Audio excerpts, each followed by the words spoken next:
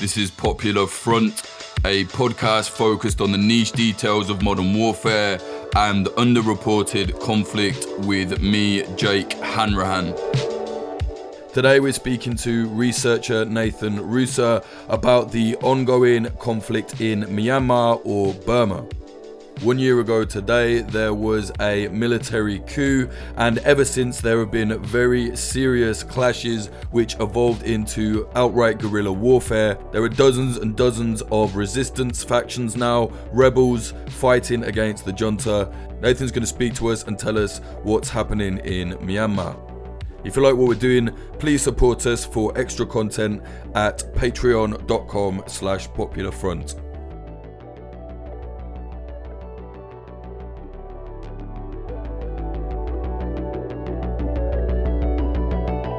So I think we'll get into the various different factions and the battles soon.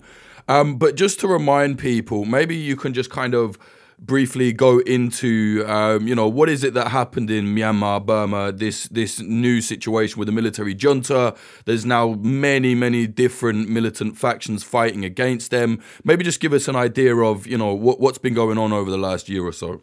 Yeah, so when you look at Myanmar's history more generally, you can see that there's a lot of streams of military dictators leading the country. And sort of in 2012 and then more so in 2015, it started opening up a bit. The sort of military started making some concessions to the civilian political parties, and they had, I think it's fair to say, overwhelming success at any elections that were given. So the military had sort of stacked the decks in a way where they'd guaranteed themselves a certain amount of seats. They'd guaranteed themselves enough sort of representation in parliament, no matter what happens, that they can veto whatever they want and they can sort of be in charge of whatever they actually want. But when it comes to the parts of parliament that were democratically elected, it was basically 90% plus going towards this National League for Democracy, which was Aung San Suu Kyi's party that had sort of risen through the ranks through all of this student protests and all of these protests against military rule for the last 30, 40 years. But in November 2020, there was the most recent election where, again, the NLD won an overwhelming majority of seats. And so for the months between sort of November and February, the military was crying foul a lot. They were sort of trying to push this idea that the election had been rigged and that they had actually won more seats than the results showed. Of course, there was no evidence for this, but that was a line that they were pushing for months and months leading up to what turned out to be the coup. And I think very memorably, 2 days before the coup occurred, there was this, there was the headlines in all of the Myanmar news basically saying that the military refused to rule out a coup. And then 2 days later, first thing on February 1st, you saw the tanks rolling in through Naypyidaw, which is the capital, and you saw basically the whole country put under military rule for a couple of days while this coup took place. All of the democratically elected politicians got arrested, a lot of the activists got arrested, and a lot of just general civil society got detained as part of this coup. So for the first couple of days following the coup, there was this almost, I guess, shocked silence. Although it was sort of widely, people sort of had this idea that this could be coming. No one really knew how to respond to it originally. And then within a few days, the protests sort of started organizing and the major cities started having quite large demonstrations against this military coup. And I think what's important to also note is that in those sort of 5 to 8 years where there was increasing democratization, it sort of gave this growing generation in Myanmar a taste of freedom that Myanmar hadn't really had before. So there were a lot more people now that were willing to resist and willing to protest. And then very quickly, I should mention that the Tatmadaw, which is the name for the military, and the State Administration Council, they had sort of envisioned some protests. So for the first couple of weeks, for the first little while where there were protests, it was all actually quite calm and quite peaceful. There were very large, peaceful protests in the city, but they weren't sort of being met with this mass repression and mass violence that we saw later. But I think that in a way, gave a lot of the rest of the country that wasn't so much in these big cities the confidence to come out and protest as well. So within sort of 2 weeks of the coup, you had in basically the entire country protesting, not just the big cities, but the rural townships and even these tiny little hamlets. Whoever was basically there would come out with their NLD flags and march against the military. And that's sort of where the military's, I guess, tolerance for protests ended. And they launched these very large, very violent clearance operations, is what they called them. But in essence, hundreds of people were sort of being shot on the streets. And you had, in some memorable occasions, you had sort of troops basically surrounding protest camps, trapping them from exiting and then just opening fire. So you had this mass movement of opposition, organized peaceful opposition, that was then met with this mass violence all across the country. And you had people being killed you had protesters being killed in basically every city in Myanmar, from the largest ones to quite small towns.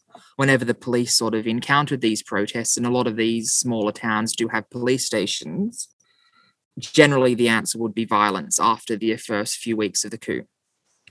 And so there was a bit of time where basically the Burmese community kept protesting quite peacefully, kept sort of trying to come out on the streets, and they sort of pushed for international intervention to sort of hold the military accountable for these massacres. And you saw this massive movement of responsibility to protect, and sort of saying that if the Burmese government does this to us, then we need the international community to step in. And as can sort of be expected, the international community didn't really do anything. There were a few sanctions on key leaders, and not even every country. So I'm from Australia, and Australia hasn't sanctioned anyone from Myanmar since the coup. And then it was sort of when the protesters and the organized resistance started realizing that they can't win on the streets, and they have to sort of physically stop the military's takeover. They have to sort of form quite the start, especially it was very improvised armed oppositions. You sort of had you had like air guns, like pressurized air guns that shot marbles being used to defend protest camps in big cities. You had sort of sometimes hunting rifles being used, but that actually was a bit later.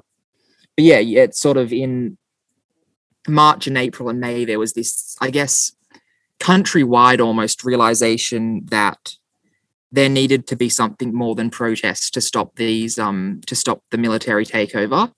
And then that's sort of how that coalesced into what turned out to be very widespread and sort of unprecedentedly large, organized armed resistance. Right, yeah, I think it's a real textbook case of the people going, right, we are trying to do it peacefully. We are trying to say, look, you know, we don't want this. And then it got to the point where it's like, okay, well, now we actually have to engage violently. They did everything they tried to. And yeah, like you said, people were just getting mown down, like shot to bits, killed by the military in the streets. You're talking about people holding up flags, getting shot with semi-automatic rifles for nothing. You know what I mean? It wasn't even people throwing stones at the start, right? It was just like, right, people are just getting killed. I've seen some, you know, really quite brutal footage coming out of there. Yeah, so once sort of the military started responding with these, with deadly force, you sort of did see this improvised sort of protest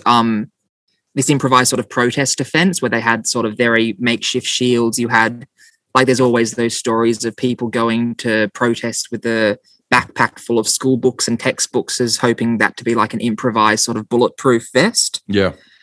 And sort of there were like stones being thrown, and there were sort of the normal response to try to defend it, but there was widespread repression, sort of a death toll that reached over 1,000 people before there started being this, really organized and really countrywide armed resistance, I should say. Yeah, and that has now turned from people going, right, we need to take, you know, guns out onto the streets, to really quite well-organized militia movements. Now, we know that there have been various different ethnic militias for, 80 years now, I think, that they've been fighting the government, not just this military junta. But it's not just that, right? It's like normal mostly young men, just going out and joining various groups, forming their own paramilitary militia factions. We've got the People's Defense Forces now as a result of all of that. Explain to us what that is. Yeah, so in the backdrop of all of what I was talking about previously, there are these decade-long, generally ethnic conflict that's been happening in Myanmar. So the oldest rebel group, the Karen National Liberation Army, formed about 18 months, 2 years after the country got independence. And so there has been this sort of constant perennial conflict in Myanmar that has sort of, in many ways, been relegated to the periphery. There was a communist uprising in the 60s, 70s, and 80s that sort of migrated from the center of Myanmar to the borders.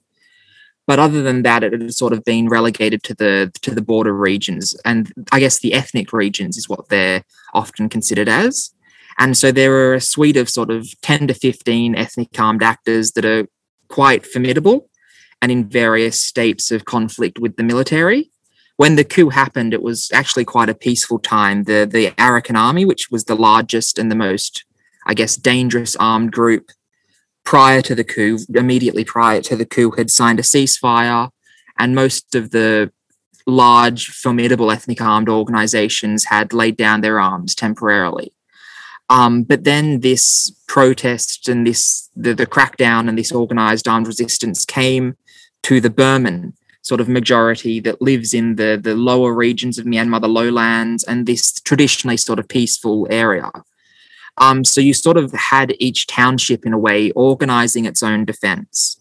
And you had, it's hard to sort of say who was the leaders of them, but you sort of had these organic township level sort of armed militias coming up where they sort of scrounged together homemade arms. Those pressurized air guns were very heavily featured in the early days.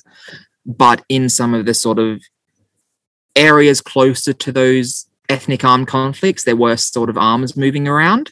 So, for example, in the west of the country, in Chin State, there were a lot of hunting rifles, tummy guns, they're called. And you sort of started seeing these. Actually, the most sort of notable account is in a city called Kalay, which is in a place sort of near the Chin Hills. And you started getting these armed protest guards sort of looking out after the protest huts with these little hunting rifles that had been used for decades, sort of 30 years, flintlock sort of stuff, where you can shoot a single bullet at a time. Then you have to spend 4 or 5 minutes reloading, that had traditionally been used for hunting in the region.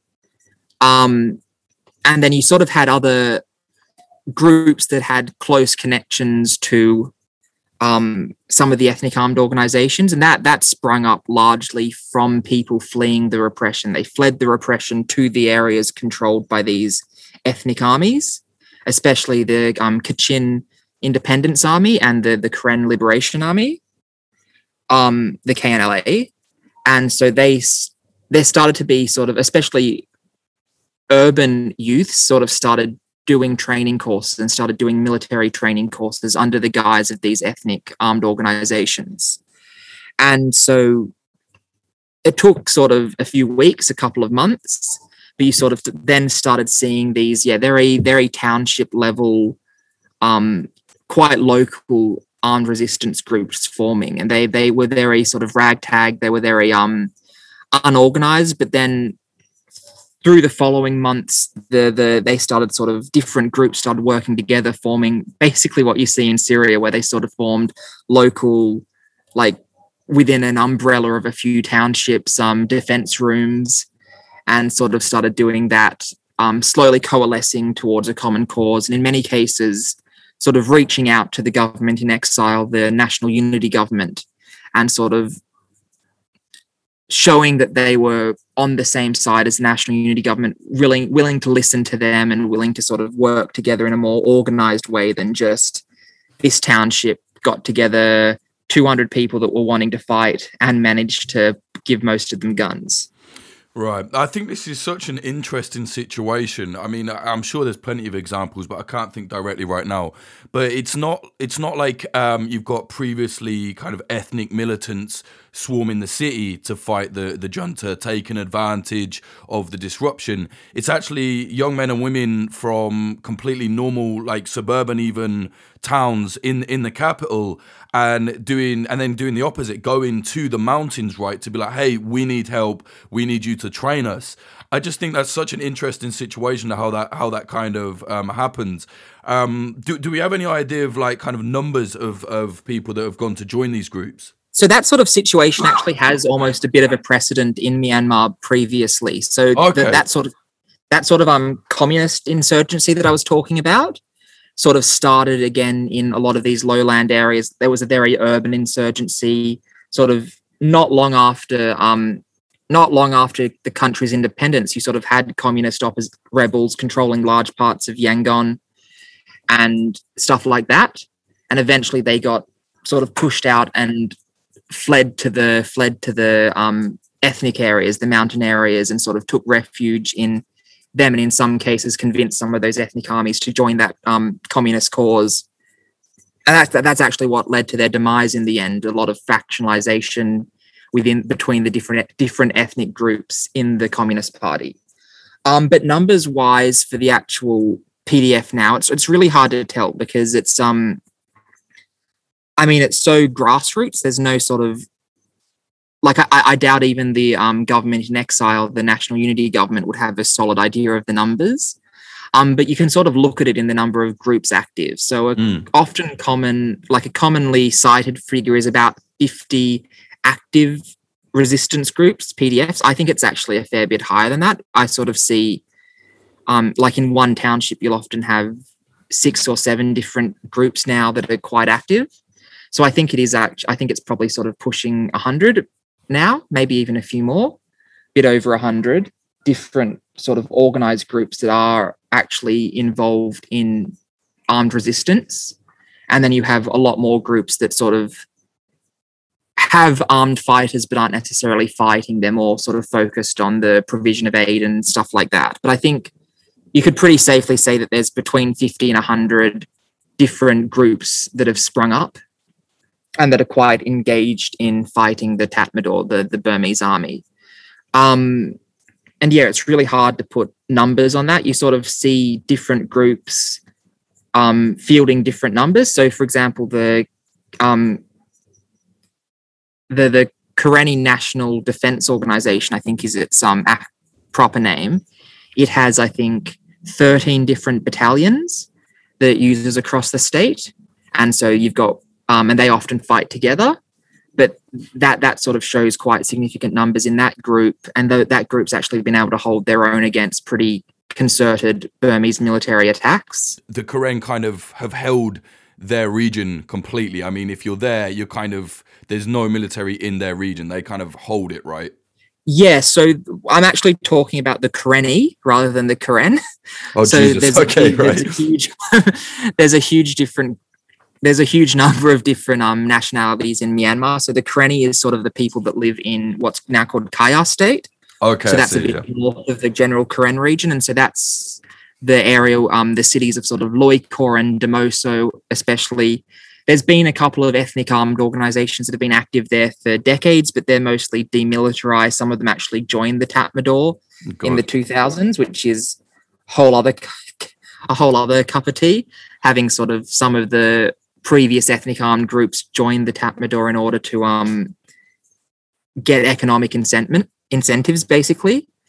But yeah, so the Karenni sort of the Karenni people are different to the Karen people, and yeah, so the Karen people is that sort of long-standing insurgency since the 40s that does have a lot of basic control, but then there are also sort of always that idea of they have the general influence in the area, but the Tatmadaw, if they want to, can send sort of armed convoys through and they can't really do much about it, except for like sort of mine them and attack them sometimes, which has actually become a very prominent tactic throughout the whole armed resistance. And where are the battles kind of taking place? It's not exactly, young men training up, forming the PDF, and then moving back into the city, right? Like a lot of these battles, from what I understand, are taking place in the hills, in the mountains, those kind of areas.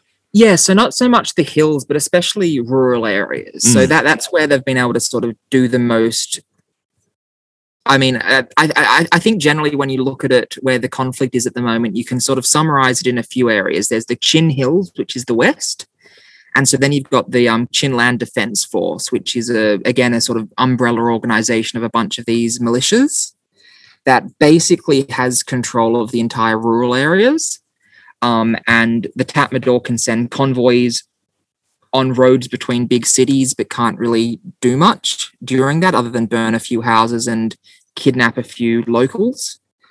So I think there was one particular convoy that sort of came under such heavy attack that I think 80 different, the death toll among the Burmese military on that sort of 100-mile convoy was about 80 troops.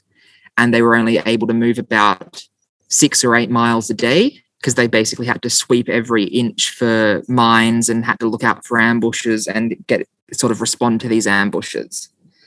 So that's the group that started off with these hunting rifles, and now they've sort of upped their arms a fair bit, but they still sort of do these very insurgent tactics in the mountains, sort of lay the ambushes, have a far superior knowledge of the terrain, the local area, and are able to use that to their advantage.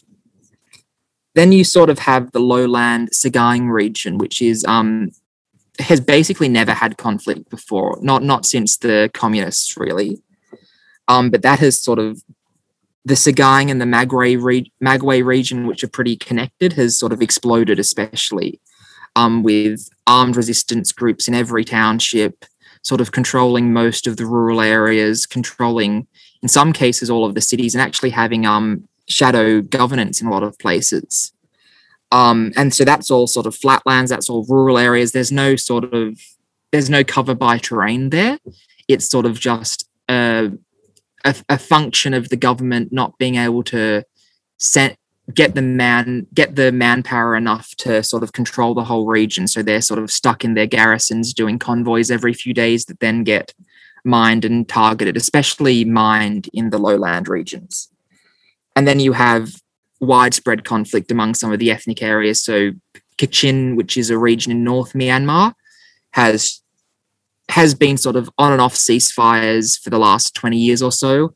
And on and off sort of levels of conflict. But since the coup, conflict has picked up there again, and local PDF groups are allying closely with the established Kachin Independence Army to sort of work together there. And you actually see the Kachin Independence Army sort of moving into Sagaing and helping the PDFs there as well. And then, the Karen region and the Karenni region. But it's basically a lot of Myanmar.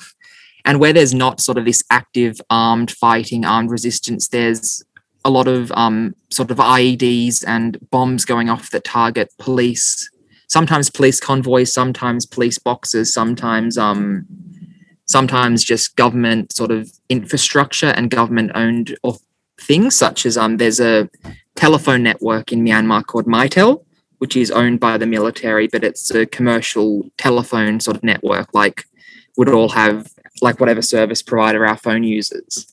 And so they've sort of had close to 500, I think, of their telephone towers blown up all across the country as part of this resistance.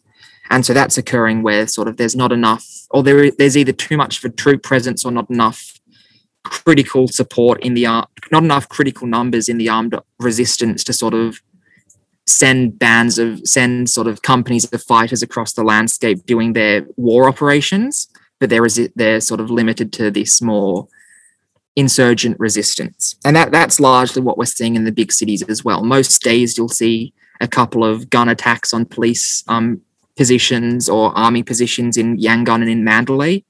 You'll see a lot of explosions targeting. I remember there was actually one quite memorable video a couple of months ago of it was basically a bunch of police mustering to do a morning drill.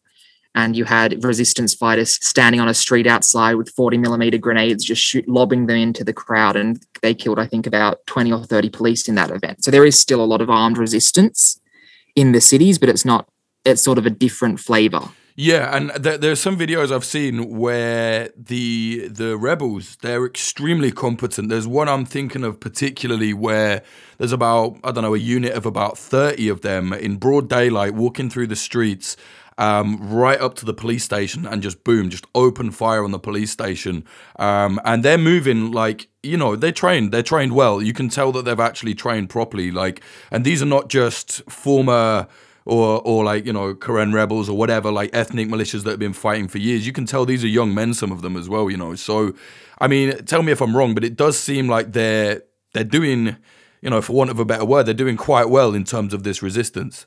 Yeah, so there's actually one attack in Yangon that really stands out to me. It happened last August, but basically the resistance groups, I think it was about 5 or so of them, boarded a train full of police officers, yes, managed to shoot and kill basically all of them, seize their weapons, and then get off at the next stop.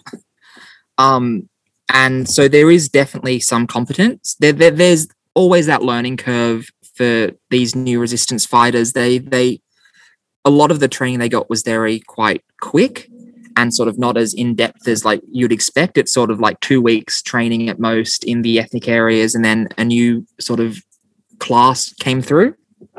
So they have made a lot of those sort of mistakes that everyone would make, such as it took them a while to diversify their sort of mine attacks. They used, I don't know the specifics, but they used quite a low power explosive to start with, and it took them quite a few months to sort of start using higher explosives in their mine attacks. And there's been also there's been always those teething issues, but they have been quite effective and quite efficient, especially considering where they came from and where they would have been this time a year ago. One of the Chinland Defense Forces, I remember, and this is a whole other issue, but I take these casualties with a bit of a grain of salt. But one of their snipers claimed to have killed about 100 Burmese soldiers in the sort of Chin Hills. And this time last year, he was a medical student in Mandalay. So there's been a really steep learning curve for a lot of these resistance groups that has been, I think, overall quite successful. Right. One thing I've noticed as well is there's a kind of weapons disparity. So some groups you see pretty well armed, various kind of, Chinese knockoff weapons. I think some have even had kind of black market US rifles. And then you'll see others where the whole militia, they build their own weapons out of like sheet metal. They build their own homemade grenades. They're very proficient at it, but it's quite rudimentary. And then, of course, we've seen quite a lot of images now of the 3D printed FGC-9 gun, the J-Stark's gun. Why is it then that, there is this disparity with the weapons depending on regions? Yeah, so the biggest driver of that disparity is actually how close they are to those ethnic armed organizations, the groups that have the guns. And in some cases, the groups that can very proficiently make their own guns. So, yeah, essentially, it's sort of the slow proliferation of those weapons out from these areas that have always had guns to the areas where this conflict is new. And you've sort of started to see that more even out. So even most resistance groups now have pretty basic sort of Vietnam era assault rifles, but a lot of them now have proper guns. But it's sort of this function of the fact that, especially early on, there were a lot more people willing to fight than there were guns and ammunition for those people. So the guns were sort of slowly flowing out of the areas, both the sort of being smuggled internationally over the Thai and India border, but also from the groups that have quite a lot of weapons and have well stockpiled weapons. And essentially the ones that they were going to first were grabbing them up first, and then it's sort of been trickling down like that. But that's actually one of the reasons why the Karenni fighters have been able to do so well, because right from the start they had quite good weaponry. They had quite extensive weaponry, and that was sort of a result of them having quite close relations with the Karen groups further south, but also a lot of the kind of defunct or kind of inactive armed groups that had been in that area in the 90s and the early 2000s had been quite effective in stockpiling their guns. So when the conflict broke out again and they had people sort of wanting to form these resistance groups and start resisting the military junta, they were able to sort of get the guns quite quickly. But you're sort of starting to see, more groups having more guns now. And I don't actually think I've seen that 3D printed gun used in sort of combat yet. No, there's been no footage of that. I'm the reason they use the 3D guns. So there's a lot of people are like, "Well, what's the point?" It's like, well, if you're in a region where it's difficult to get the weapons, then and you have access, to some of these 3D printed guns, there's some speculation that they're built over the border and kind of trafficked in across the border for groups in areas that have less access to guns. So, having, even though it's a 9mm pistol, essentially, having that is better than not having a thing. And all it takes is one of them to jump into, like what you were talking about in August on the train. If you have one of them, you can kill, however many of your enemy like that. And there's also a thing recently that I saw where they found 3D printed guns kind of stashed in a bush. Now, my thoughts are maybe that's like a kind of go-to neighborhood, weapon for the militants. Like, right, if we need to do something quick in plain clothes, it's there. So it does make sense. But no, you're right. There's not been any footage of it actually being used in, an ambush or anything, because I don't know, it wouldn't really make that much sense. But, it does show that there is a lack of weapons for certain people there. Otherwise, they wouldn't bother building it. Yeah, and it's certainly better than sort of the high pressure air guns that were being used early. Yeah, I think that's actually, though, an interesting thing to talk about, sort of almost the defense industry that sprung up within these resistance groups. Yeah, it's incredible. So it initially started with these guns and you sort of had gun factories popping up out of nowhere, but really it's become like this quite ingenious and very, very quickly escalated thing. So right now, since a lot of these groups have started to get basic assault rifles, not great, but better than what they can build themselves, a lot of this defense industry has shifted to giving these groups new sort of strategic capabilities, sort of indirect fire, mortars, and even explosives, and actually memorably, and it's sort of it has been proliferating quite extensively this month, bomblets that can be dropped from drones. And so you're sort of starting to see most groups, or a lot of groups, now have homemade mortars, homemade mortar launchers, and are able to do sort of quite not necessarily as effective as a professional mortar team, but at least intimidating indirect fire within a couple of kilometers of their position, which is something that sort of they haven't been able to do before. And a lot of that sort of ingenuity and experience has come from sort of the wide swath of people that were willing to join this resistance. So some of it has come from people that have defected from Burmese defense industries, and they form a large part of sort of how they guide that defense industry. But a lot of it is also just from engineering students and people at university and mechanics and stuff that have sort of been able to translate their vocational skills into this defense industry now. I remember seeing one video that was showing sort of this group that was sort of hiding out in the bush, and they'd managed to turn a waterfall stream into a phone charger. That's so incredible. They're just using like the hydropower from the waterfall. So it has been this quite ingenious almost escalation of that defense industry from what started off as like quite rudimentary guns to quite strategic weapons, or at least relatively strategic, and also a lot of ammo. Some of the biggest issues now is getting ammo to these fighters. Really, there's a shortage of that, is there? Yeah, so you'll often see it like that was in Karenni State in Kaya. Basically, the resistance groups took the state's second largest city, Demoso, and were sort of pushing into the capital city, Loikor, had taken sort of large parts of the south of that town, sort of, and doing quite daring raids into the rest of it, but then have sort of had to temper back that offensive because they're running short in ammo. And you saw that especially sort of early on in sort of April, May, June. You'd see one sort of part of the country flare up very violently, have a lot of results in resisting the military, and then sort of quiet down once they ran out of ammo and somewhere else would pick up. Right.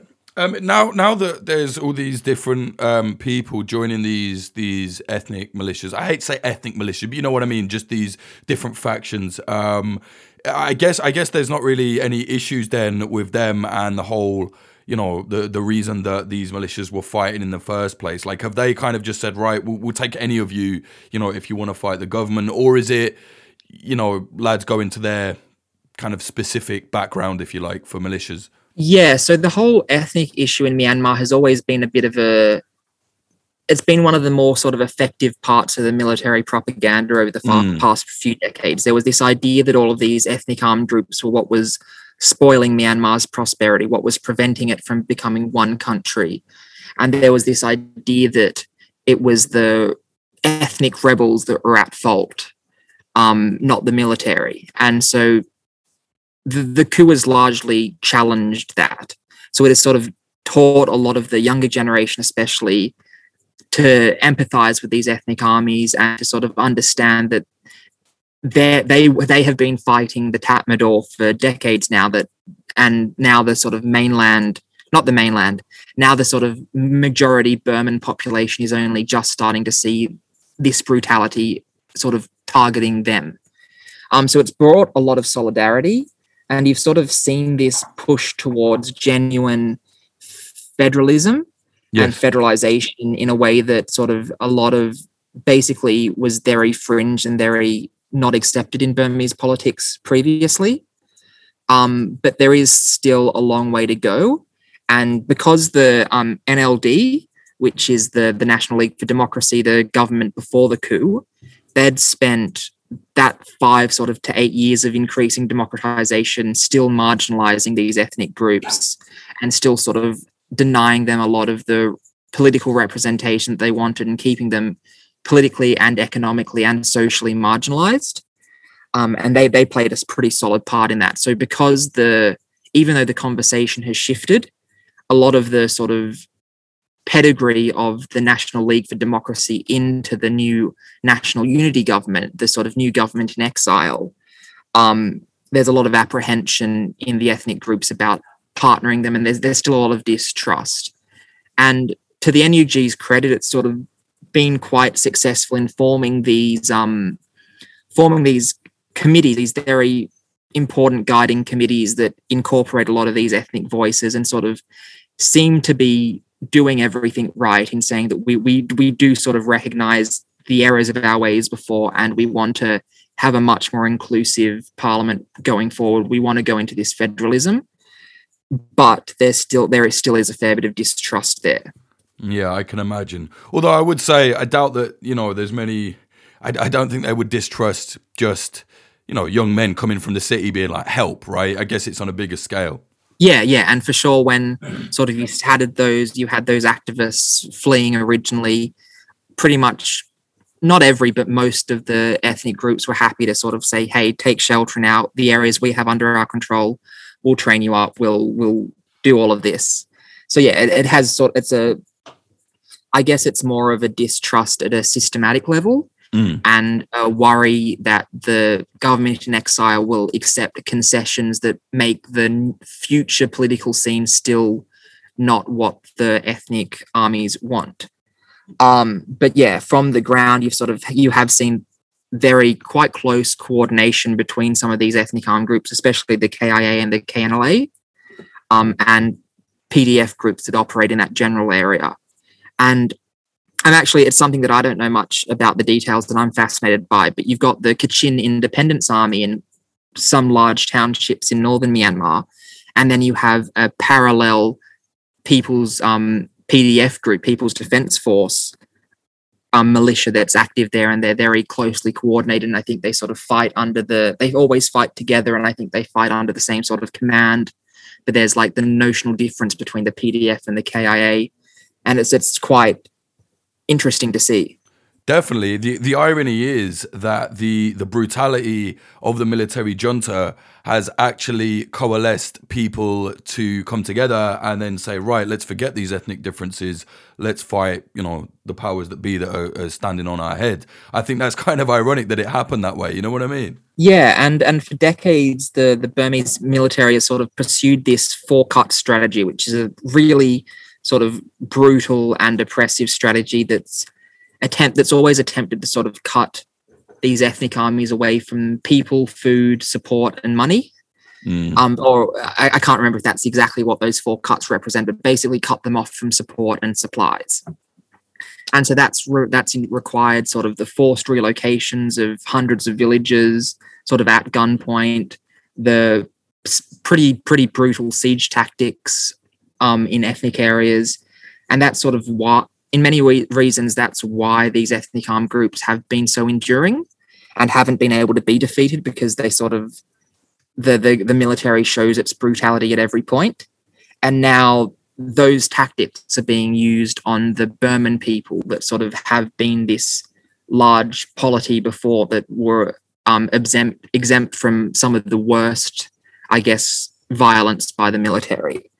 And so now you're sort of starting to see all of these people realize the true human cost of a lot of these military moves. And also, the military doesn't really have enough manpower to actively cut these resistant groups off from people, supplies, and everything. So it's sort of using this antiquated and quite violent strategy in a way that doesn't really work. And that's what a lot of sort of the defected soldiers have said, that what a lot of the difference is that the Tatmadaw can't really adapt. It knows its way of fighting, and it knows how to fight in that way. But the threat that it's facing now through these widespread armed resistance is different to anything it's faced before. Right.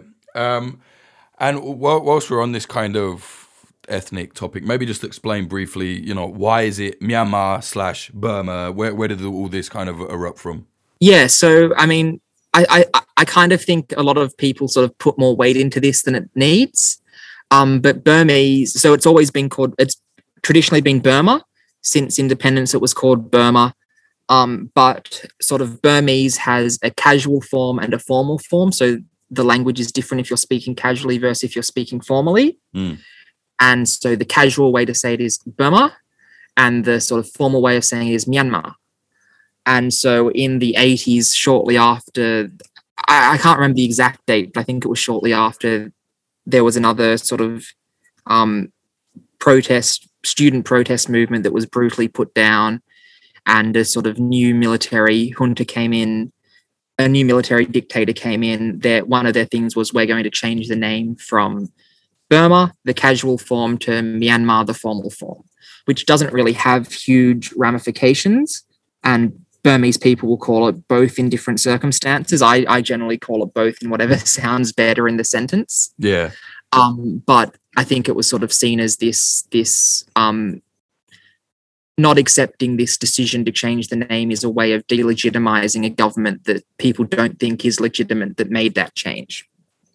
I think a lot of the more substantive sort of name changes that have happened have been the ones that have actually affected ethnic areas. So the Karen region is now called Kayin in all the official maps. The Karenni region is now called Kaya in all these official maps, in sort of this way to kind of separate the nomenclature of the country away from, and take that power away from the ethnic groups.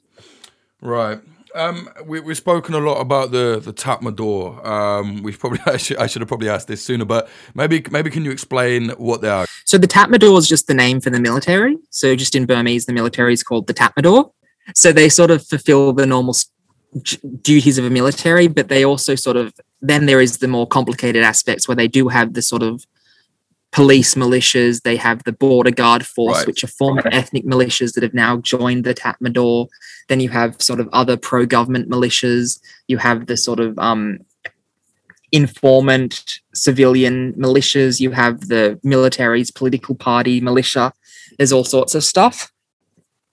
But the Tatmadaw itself is just the name for the military. They're unbelievably brutal as well, right? I saw someone sent me it without saying a thing, and I was like, right, thanks for that. But basically, this horrific video where they caught some rebels, and you know, I have to say it because it's what they did. They'd cut off this guy's limbs from the knee and the elbow, and he was just sat there, and they're just filming him bleeding out, and they're just laughing at him. Like, there's another example where I think they went into a village recently and just burnt everybody alive. Like, this is a really fucking brutal junta, right?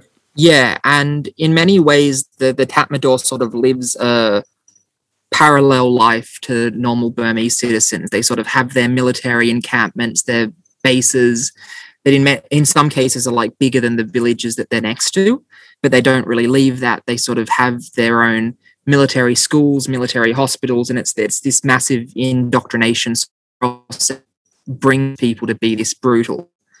And so you sort of have this widespread culture of brutality. And I mean, you've seen it basically every day since the coup. You've seen some sort of horrific violent attack by the military that you think, how can a sort of how can a person do this? That comes from these sort of decades of indoctrination and this total separation from the reality and this total separation from the rest of the country.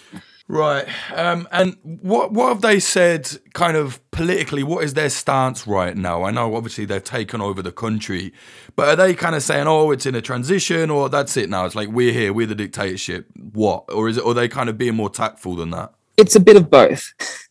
When they took over, they said, yep, we're the transition government, we're the caretaker government, we're going to have elections in a year. That's now been pushed for 2 years. It was then pushed to 3 years. Like there's no sort of... Right. And they've also sort of very openly talked about outlawing the other political parties other than the military-affiliated USDP party. So, yeah, there is sort of this nominal sense of we realise that we should say that we're a caretaker government, but there's really no sort of ceiling on that, and there's an understanding in Myanmar that means nothing, that lip service. So that is sort of, we're here for good now. And you've seen previously sort of when military dictators have taken hold, they've stayed for decades. And so it's not over the top to say that this is an out and out totalitarian dictatorship now. Yeah. So there's one of the I think an anecdote that sort of tells that quite well is there's a new law that they're sort of drafting that will ban VPNs from someone's phone, or from just ban VPNs. Yeah. And basically sort of let people access all the websites that have been blocked. And so I heard a story, and I don't know if it is true, so I should say that. But I heard an anecdote, sort of, there were 3 people that were stopped at a military checkpoint. One of them was fined because they had a VPN on their phone. The other one didn't have a VPN on their phone, and they were fined because they'd clearly just removed it from their phone, according to the military. So they'd said, oh, you don't have it on your phone, but you must have just taken it off, so we'll fine you anyway. The third didn't have their phone, and they got fined as well because there was this idea that, well, if you didn't have your phone, it means you have a VPN at home, and that's why you didn't bring it out, so we're going to fine you as well. So it's very much this, and this is all from a draft law that still hasn't been put into effect yet. So there is this totalitarian sort of rule that doesn't really follow the rule of law, and is in many ways sort of a cover for a lot of the sort of Tatmadaw on the ground to do their own sort of extortion in many ways. Who's the leader of this? Is there one specific leader right now? Yeah, so there's the person that led the coup, Minan Tlang. Yeah. I don't know if I said that right. Yeah, I think so. But Minan Tlang is the sort of person that is the head of the Tatmadaw that did it. But there's this whole SAC, I think it's State Authority Council or State something council, that sort of nominally rules, but it is very much sort of a one-man dictatorship at the moment, backed by him and sort of the people that enable him. And what's he saying? Is he like out there talking, or is he kind of this shadowy figure still? He's out there talking a bit, but it's very sort of, it's not very useful things that he says. It's sort of, he'll put a speech in the state-run papers that sort of talk about the legitimacy of his laws, sort of his law talk about the perceived rigging of the 2020 election, and all of this sort of stuff. But he's not like, I guess he's just sort of taking up normal political duties in the extent that they can with this resistance. And I think that's actually an interesting thing to note, sort of how much this resistance has been able to get in the way of normal governance. So even the sort of higher up, I remember a couple of months ago, there was the state tourism minister was trying to tour a beach in the country, and in a part of the country that has sort of not really seen much violence, one of the safer areas. And his convoy got targeted with mines a couple of times driving back from there. So there's very much this idea that I think especially in the upper echelons, but also generally throughout the military, there's danger in leaving these sort of sanitized, controlled areas. Right, that's interesting. And what's the response from the people? Are there people that like really support the junta, or is everybody kind of just having to live under it? So I think it's pretty fair to say that the opposition is pretty universal. When you look at sort of the election results, it's genuinely stuff like high 80% of people voted for the NLD, the not military party, and most of the other 12-15% were people voting for various ethnic parties that are, again, not the military. So I think it's fair to say that there isn't much grassroots support, but there is sort of this network of often military families, often sort of affiliated with the old administration system for that democratization, and families like that sort of are quite pro-military. And in fact, that's actually the basis of one of the most important pro-government militias, the Pusauhiti. And that's basically a civilian militia that's sort of been armed since the coup and is sort of the central part of the government's intelligence gathering facility, because they have these members in most towns. And then there is also sort of some townships, like particularly linked to certain industry that's very government run, or particularly linked to sort of large military installations within the area that are quite pro-government. But overall, I think it's fair to say that there's almost, it's quite universal, the opposition, the military there. And I think that's what the military itself didn't really foresee, the scale of this opposition, because they sort of, as I've sort of said before, they're living in this sort of isolated, quarantined part of the world of Myanmar where they don't really have much connection and opportunities to mingle with the rest of the population. And they'd sort of talk themselves up into thinking that they had a lot more genuine support than they did. What's the situation with the former leader? Obviously, they overthrew her. She was under house arrest for a bit. Where is she now? Yeah, so I think she's still under house arrest. She's been sentenced to, I think, 8 or 12 years in prison at the moment. But I think I have to say I don't particularly care for her that much. No. I'm not totally across what her current situation is. But I think she's detained in home detention, which is how she lived most of her life. And she's being sort of very much tried for pretty mock trials and sort of being given 4-year sentences a pop. I think one of them is because she had walkie-talkies that she wasn't meant to or something, and she got 4. I think she's getting 4 years for that. But yeah, so she's sort of currently detained. But I think the government's decided that it's not wise to make an example of her. And in sort of how the same way that the government for 30 years before the democratization kept her under house arrest, but knew that they couldn't really hurt her because she does have this so much adoration within the country. Well, yeah, let's talk about her briefly, because obviously the junta is very bad, but she was no angel. I know she won the fucking Nobel Peace Prize, which is useless anyway, but she's been bad, right? She was in charge when the Rohingya were massacred, right? Yes, she was. When that genocidal violence happened, and I think the UN Peace Prize needs to look at how many of their recipients have gone on to commit genocide. Yeah, I'd say. But I think she has always sort of lived, and this might be unpopular to say to a lot of Burmese people that are listening, but my perception is that she's always lived with the idea that the best way forward is to compromise with the military. and to sort of form this common understanding where they can come to this sort of power sharing agreement similar to that sort of semi-democratized status that Burma had from 2015 onwards.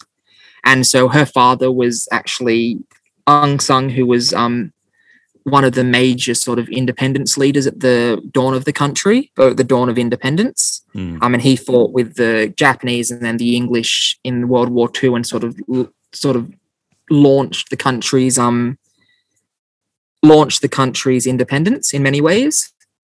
And so I think you can sort of see that she has always been within these military circles. Even though he got assassinated by the military, he was sort of adjacent to it.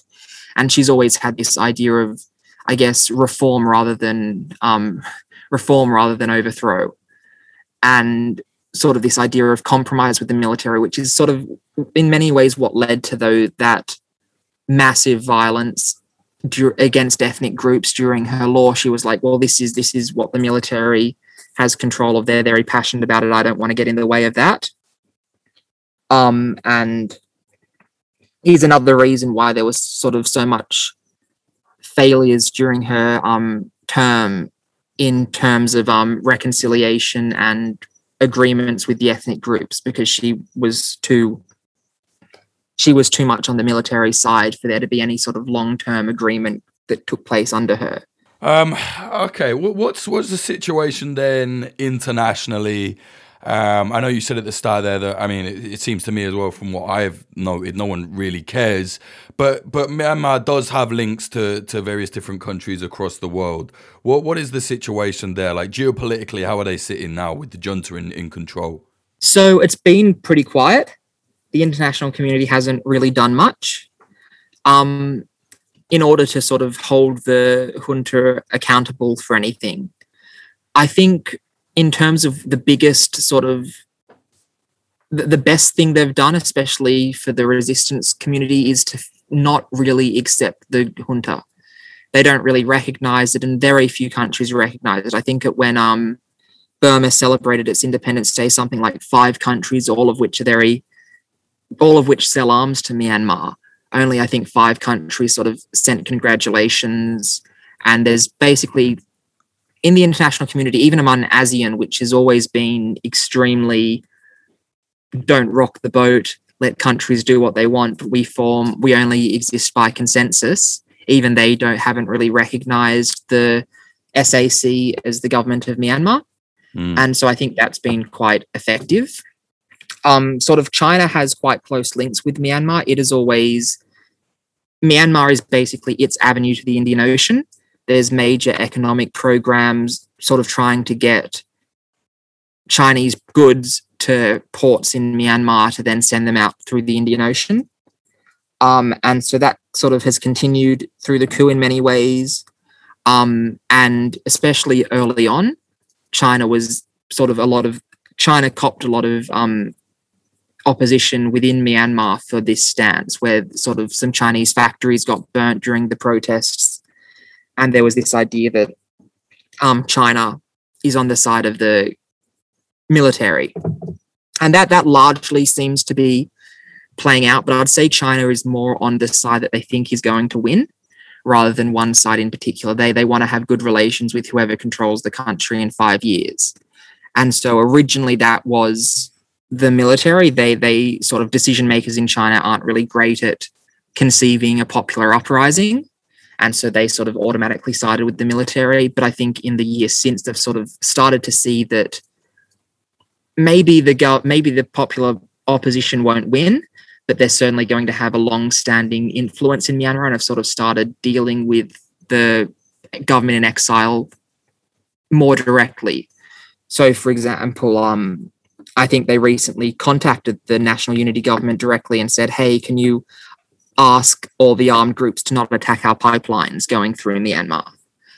And China also has quite close relations with a couple of the long-established, not active in combat ethnic armies that sort of have their own statelet within Myanmar. The most important of which is the UWSA, the United Wa State Army, which itself is an offshoot of the Communist Party before. India itself is also quite interesting. It's always been, I guess, almost neutral in that they issued a lot of Burmese refugees have gone to India and have sort of been welcomed there, but they're also sort of starting to do some level of normalization with the Burmese military. They're sort of they're sort of starting those motions of recognizing the Burmese military. Similar in Thailand as well, right? Yeah, so Thailand's another complicated thing where there was a military coup in 2014, which sort of still holds power. And so I think Prayut Ocha in Thailand isn't necessarily keen in setting this example of people overthrowing a military junta. But there is always a lot of sort of, I think you could call it solidarity between the people of Thailand and Myanmar. And in many ways, I think that extends to large factions of the military and large factions of the government. So they don't really formally recognize the SAC, and there's a bit of a nuanced situation there. But one thing I should also say about India now, is that I think we've sort of started to see in the last few months the Burmese military sort of offering safe haven and even partnering with rebel groups in the Indian northeast, in sort of Naga, in Manipur, in Assam sort of region, and sort of offering them safe haven in exchange for helping them become a militia against the armed resistance groups there. And so that has the potential to sort of upset a lot of these changing dynamics in India as when it comes to recognition of the junta. And it's actually, I think it was in 2015, actually, the Indian army sent this sort of quite daring commando raid into Burmese territory to attack a Indian rebel group that was headquartered in Myanmar. And so there has always been that tension along the border. And I think in recent sort of months, you've seen the Burmese military, I think almost out of desperation more than anything else, sort of try and partner again with these Indian rebel groups to sort of to sort of oppose the armed resistance in Myanmar. It's a very complicated situation, man. Like every facet of it has, different routes here, there, and everywhere. It's really complicated. But I think we've covered most of that. Is there anything else you want to talk about?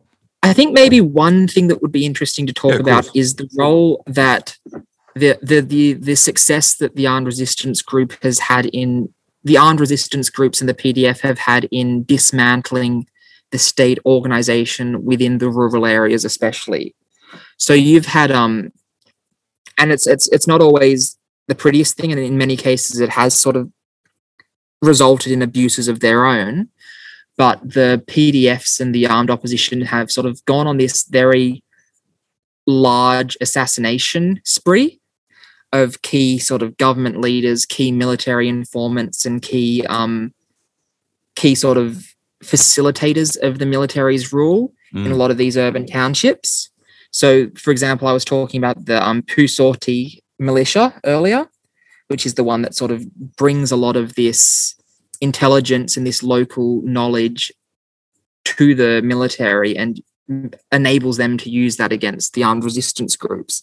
Pretty much every day, a solid number of those militia members are being assassinated, are being killed, and it's sort of very rapidly dismantling that sort of grassroots intelligence and grassroots government that the military has. And so you've also seen that you've also seen that sort of used against local government administrators that in many cases have always been cozy with the government. And so that sort of combination of assassinations and broad threats of violence have basically made the entire administration structure resign in quite a lot of townships.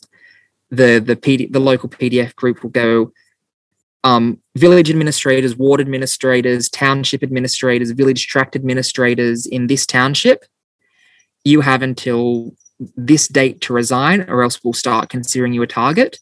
And whenever that happens, like a solid majority of the military's governance in the region resigns and so moves it works. elsewhere. It has been remarkably, I guess, successful at achieving their aims. And because of that, they've sort of been able to establish their own shadow administration in a lot of areas. So in the Chin area, one of the townships is called Mindat, and something like 3/4, I think it is, of the villages there now have a school run by the armed opposition groups and their affiliated sort of governments, like the National Unity Government-led curriculum. And you sort of have shadow sort of civil administrations coming up in a lot of these areas as well, because the armed resistance groups have made it impossible for the military's administration to operate there. And I think that's sort of one of the more surprising and I think very strategically important things that this armed resistance group has been doing. And you've even had townships of Yangon where basically every local administrator has resigned after these threats of violence. And now it's sort of hard to suggest how much relevance they have on the ground, but there is in many cases a lot of this shadow administration that happens in the rural areas and that sort of nominally exists in areas that the government doesn't control anymore. So it's definitely, it's hard to gauge where this is all going. Do you know what I mean? It's like, okay, they're very effective and they're extremely well organized, but the military does have extreme power as well, and not just in terms of holding politics, but in terms of militancy, weapons, that sort of thing. What do you think is going to happen? Do you think this is just going to go on and on and on like the previous civil wars, or do you think, I don't know, do you think they have a chance, the rebels?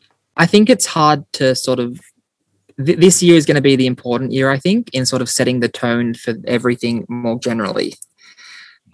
So I think sort of what it relies on is this critical mass of attrition and defection within the Burmese military to make this hold by force, this hold by iron fist, sort of impossible to maintain. And you've sort of had some success in defections. By all accounts, the morale within the military is sort of record low. They're sort of being forced to, they're not being told they're not being told their mission. They're being told to go into this town, and then their commanders are being told to burn it. They're sort of not able to move around the country without mines going off all the time. They're sort of struggling in a lot of places to get food and to get supplies. So they're going hungry. The military is, because they sort of, it takes, especially like in areas where there is a sort of more established opposition control like Chin or Cayenne regions, it takes a military convoy, like the military convoy is moving at about 6-8 miles a day, not very far. No. And so basically in a lot of these areas, all the resupply is having to happen by helicopter. And so that's really making them ration it and sort of affecting the morale in a lot of ways. But so far, there hasn't really been any major defections. There hasn't been sort of whole units defecting. It's sort of been a soldier getting away while they can run away in a place where they can run away and then joining the opposition, or just demobilizing and de-arming and going back to civilian life. So that would be a thing that could potentially change this strategically, change the center of gravity and sort of make success by the opposition seem a lot more likely. And actually just today it emerged that there was a defection of 11 people at once, which I don't think I've ever seen before. And of course, that's not whole huge numbers like battalions, brigades worth. It's relevant. It's showing, it's the first sort of occasion I've seen a small unit defecting sort of in a sort of relatively large number. Another thing is the attrition, I think, is really sort of starting to hit the Burmese military. So you sort of have leaked documents from even as early as April in the year showing that across this division, on average, each battalion, which should have about 250, 300 people, actually had about 80 people that could do fighting.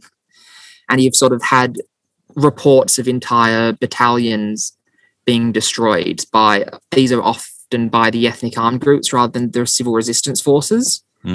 But it's you sort of see that there's a couple of hundred light infantry battalions across Myanmar. If each one of them has 80 people, it's certainly a lot less of a formidable force than a lot of people are imagining. And sort of every day, opposition are reporting between sort of 50, 60, 100 military people killed every day. So there is this real strong hit of attrition from the military, which I think they're struggling to recoup from. So sort of in my mind, they're going to sort of have to give up control a lot of the more rural regions quite soon. I think they have limited control over them already. Sort of there was a leaked speech that came out of a sort of a provincial level army officer saying that about saying that about 6 of the townships in that province, which is quite a small province, were completely out of the hands of the military, of the civil, like the military administration. And you're sort of seeing similar things happening in a lot of the rural areas across Sagaing, across Kayin, across Kachin, across Chin, and across Kaya region. But the upshot of that is I suspect they're going to start relying a lot more on air power. There's going to sort of start to be this shift towards just airstriking the areas because they know they can't sort of have this freedom of movement for the military ground forces. And so I think that's going to have a lot of deleterious effects on the civilian population, as we've seen in Syria. It's kind of a very similar thing to what we saw in Syria, where the government had to pull back from a lot of the rural regions, sort of ceded that to opposition control, and then used airstrikes to basically foment terror and make life impossible in areas under opposition control. And that's what I sort of worry is going to happen. And I don't really see in the short term anyway, opposition becoming established in many of the major cities.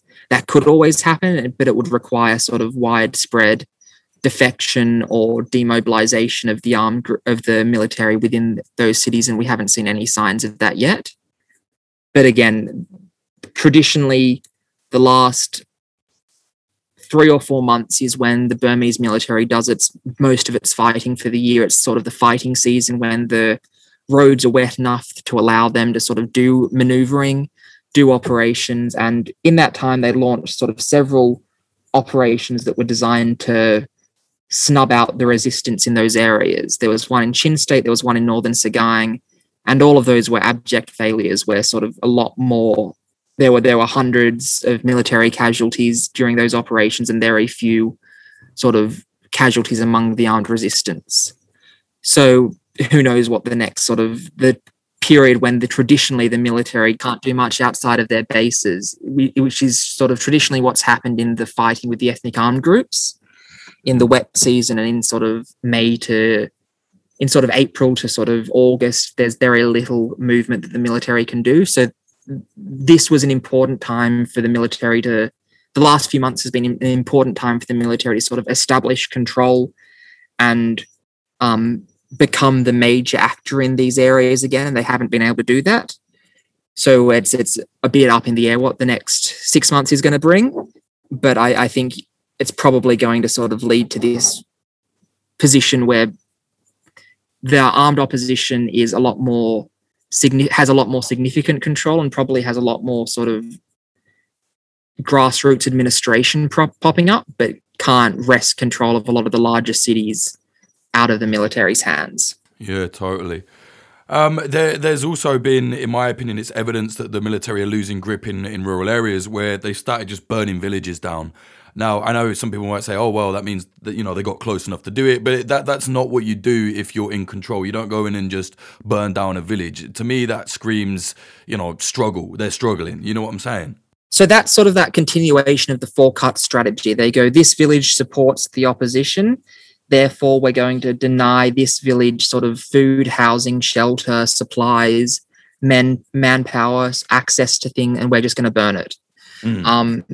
And so that's sort of a continuation of what they've done for the last 30 years. I don't necessarily think it shows weakness in and of itself, because that's sort of what their tactic is. Right, just to destroy the resources then. Strength.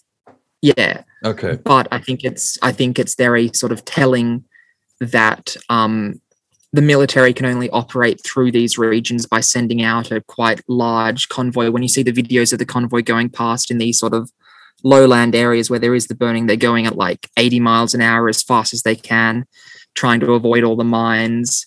And they sort of don't have the operational reach and maneuvering to do anything other than visit this town, maybe set up base there in the high school there for a few days, make everyone flee and burn a bunch of houses. And that's pretty much all that they're able to do. And so that's what they are doing. Okay, mate, that was really, really helpful. Thank you very much. If people want to see more of your work on this, I think you're doing great work, by the way. If people want to see what you're doing, how can they do that? How can they contact you? Yeah, so I put most of what I do goes on Twitter eventually. So that's at NRG8000. And I'm also doing some work with a group called Myanmar Witness, which sort of looks to verify a lot of the footage coming out and sort of, basically just verify what's happening there. And they do really good in-depth investigations into certain atrocities and certain things. So if you're interested, definitely check out what Myanmar Witness is doing. Brilliant. Thank you very much, mate. Appreciate that. No worries. Thank you.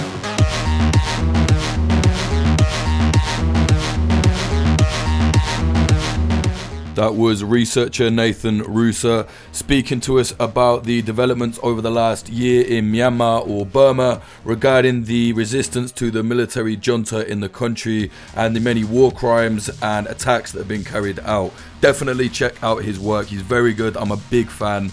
He's doing great stuff. If you like what we're doing here at Popular Front, please do consider supporting us on the Patreon. That's patreon.com/popularfront. We do not accept corporate investment and we don't have advertising from any shady fuckers. So the way we make money is the Patreon. We're also completely demonetized off of YouTube because YouTube says no, can't advertise on that because, you're showing war, the realities of war, and YouTube only allows either big corporate media to advertise or ridiculous bullshit. So there you go. Yeah, if you can support us, that is really appreciated. You get a lot of extra content. Patreon.com/popularfront. This episode was sponsored by Oracle Coffee Shop in Portland, Oregon, USA. They're an independent coffee shop, coffee business selling only fair trade products. See them at 3875 Southwest Bond Avenue, 97239. The episode was also sponsored by Grindcore House, a pair of independent coffee shops in Philadelphia, USA. One in South, one in West. Find them on socials at Grindcore House. The episode was also sponsored by Propagandopolis, an outlet selling and writing about historical conflict propaganda from around the world. You can buy prints at propagandopolis.com. Use the promo code POPULARFRONT10 for 10% off. Also check out the Popular Front section there. We have some posters there that are specifically Popular Front stuff, things with photos we've taken in the field, stuff from our documentaries. The JSTAT poster is there, all sorts. Propagandopolis.com. Follow us on social media, Instagram at popular.front, or if that goes down, the backup is at popularfront_. Same as our Twitter. On Twitter, it's at popularfront_. If you want to follow me on anything, it's at Jake_Hanrahan, HANRAHAN. You can check out my work with various different outlets at jakehanrahan.com. Oh yeah, also the youtube.com/popularfront. Definitely check out our documentaries. Music in this episode, the intro was by Home and the outro was by Sam Black and Tiago Deason. Check out samblackpf.com and Instagram at THIAGODEZAN. Thank you to our high tier Patreons. They are username NTHG845829. If you can change your username, that'd be much easier, but no worries if not. Tom Taylor, Ethan Zwick, Champagne Anarchist, Thwat, Elise Middlefar, Lewis, David McManus, Joaquin Williamson Holt, Idoye Travis, Tom Petrie, James Leons, Kate, Lisa Milgram, Bradley Davies, Brendan Crave, Pete Hesher, RX, Aid Nicole, Travis Lieberman, Cherry, Ben Marshall, Dallas Dunn, LD50 Seattle, MJ, K Glitter Vulcan, Meredith Waters, Bethany Swoveland, Adam H, Karante, Bjorn Kirsten, Diamond Steen, Michael O'Connor, Zach Picard, Todd Cravens, Nicholas Butter, JD, Jav, Ian Frois, James Cully, Tynan Daly, Ethan, Shanklin the Painter, Fitz Madrid, Ed Coulthard, Mike Barone, Liam Williams, Degenerate Zero Alpha, Giorgio Arani, DR, Trey Nance, Amy R, Rubicon, Frank Austin, Amelia Me, Nawaiz, Nate Van Dor, Christina Ravetti, Freya Northman, Noah, Andrew Hurley, Vida Provost, Brian McLaughlin, Tom Lochrin, Young Wasabi, Tony Bin, Adam Bergsnyder, JL, Stephen Davila, Anthony Kobarak, Dan Dunham, Fletcher, Diana Gourvanek, Lawrence Abrahams, Peter McCormick from What Bitcoin Did, Christopher Martin, Ryan Sandercock, and Moritz Zumbul. Thank you all very much. Really do appreciate it. Without you lot, this would not be growing as rapidly as it is. Thank you so much. Patreon.com/popularfront.